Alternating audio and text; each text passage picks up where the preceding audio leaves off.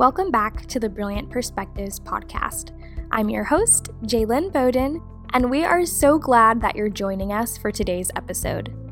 As always, if you've been enjoying this weekly content, you can also check us out on brillianttv.com or on the Brilliant TV mobile app for even more content to explore.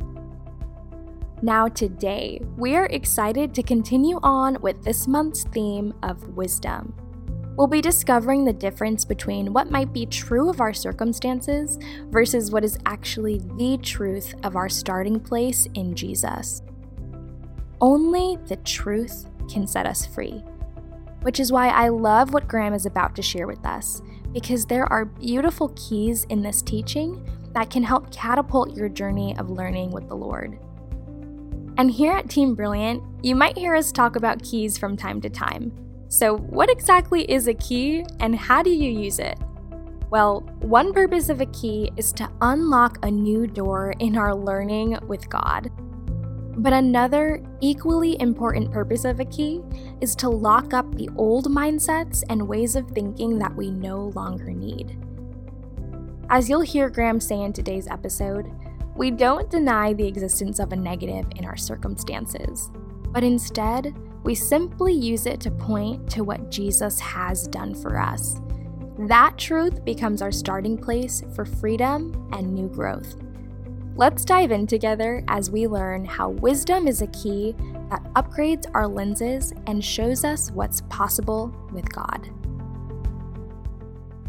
I love wisdom because it creates a new awareness of what is possible.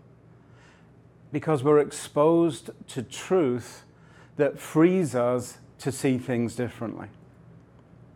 And that's a major key. If what you're learning doesn't set you free, it's not the truth.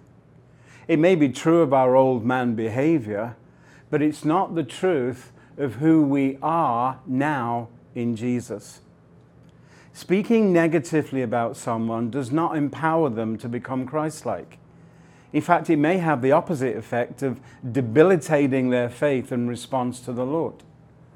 You know, we've all been exposed to those people who seem fixated on negative things that they see in us.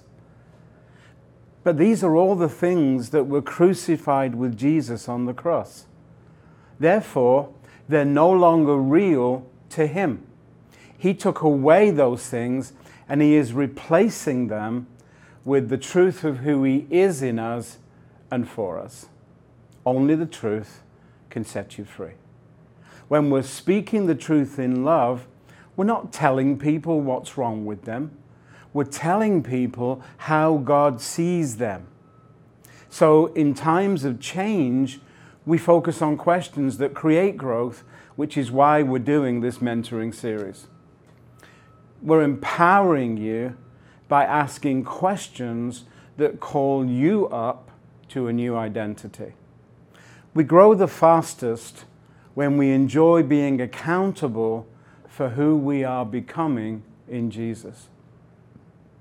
So accountability is not about calling you out, it's about calling you up. Accountability is where I'm accountable for my friend to call him up to a higher level so that he can spiritually appraise his life in a very different way. So I'm going to ask questions like, what's God doing with you right now? Where are you in the realm of the Holy Spirit? What's happening in relation to you becoming Christ-like in these circumstances? We call people up to a truth that creates freedom. Revelation reviews our mindset and then renews it so that we can prove God in a more powerful way. It's so important that you review your thinking and that accountability is you saying to your friends, hey, this is how I'm thinking right now, so check me out. Am I doing okay? Truth is never powered solely by a negative perspective. We don't deny the existence of a negative, but we use it to point to what Jesus has done for us, and it's that truth that becomes our starting place for freedom and new growth. When we find a negative in our lives, whether in our own discovery or when someone points it out, don't defend it.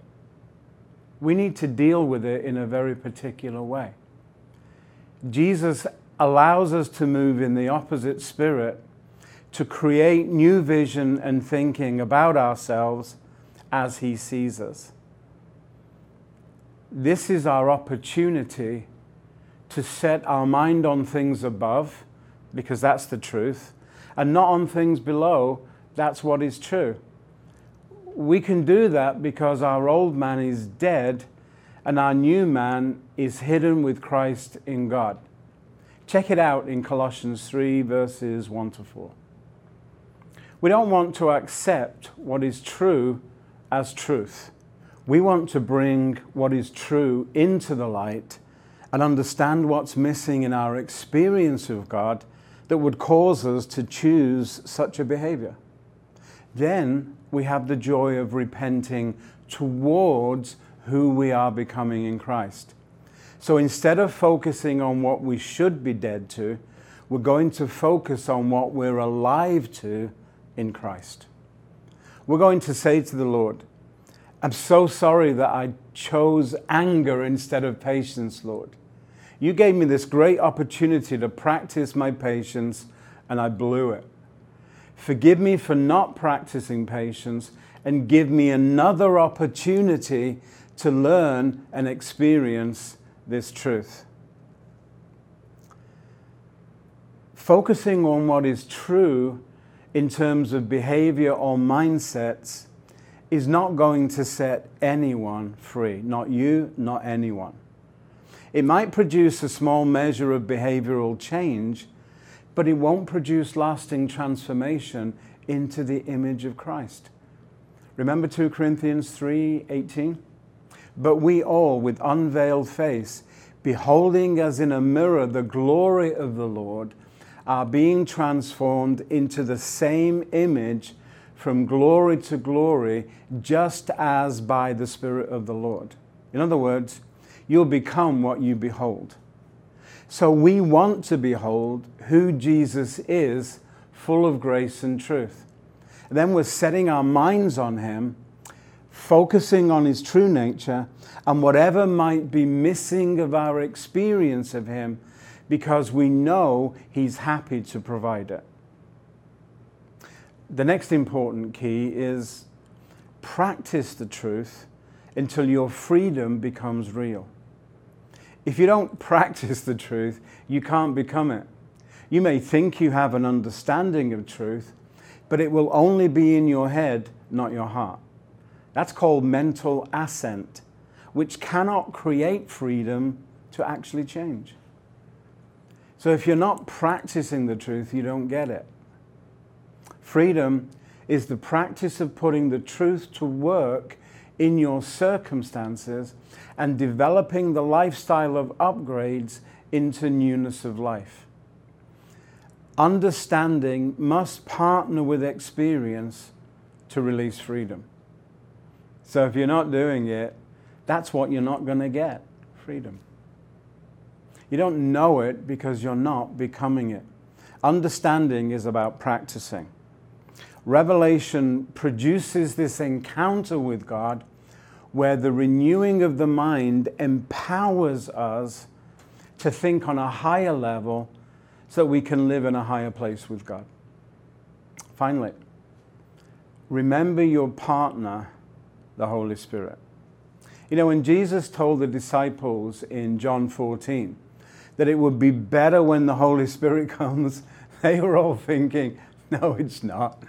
You're not wrong about much, Jesus, but you're wrong about that. We need you here all the time. But Jesus knew that the Holy Spirit is the one who is promised to be able to teach us all things. He's our teacher, our helper, and our comforter on the days that we're not getting it. He's a genius at taking the things of God and making them real in our lives. So why would anyone leave such a genius partner out of their process? Partnership with the Holy Spirit in truth allows us to break through into more revelation that will transform us into the image of Christ. The Holy Spirit brings us into a place of encounter and experience that renews our mind and our thinking. We're not meant to just understand the truth academically. The Holy Spirit partners with us to make it our 3D reality. He helps us to see the way that God sees and think the way that God thinks. His empowerment allows us to see things we've never seen before and sets us free to encounter the spirit of wisdom and revelation that is the Spirit of truth. He knows exactly what you need for this part of your story in God to evolve.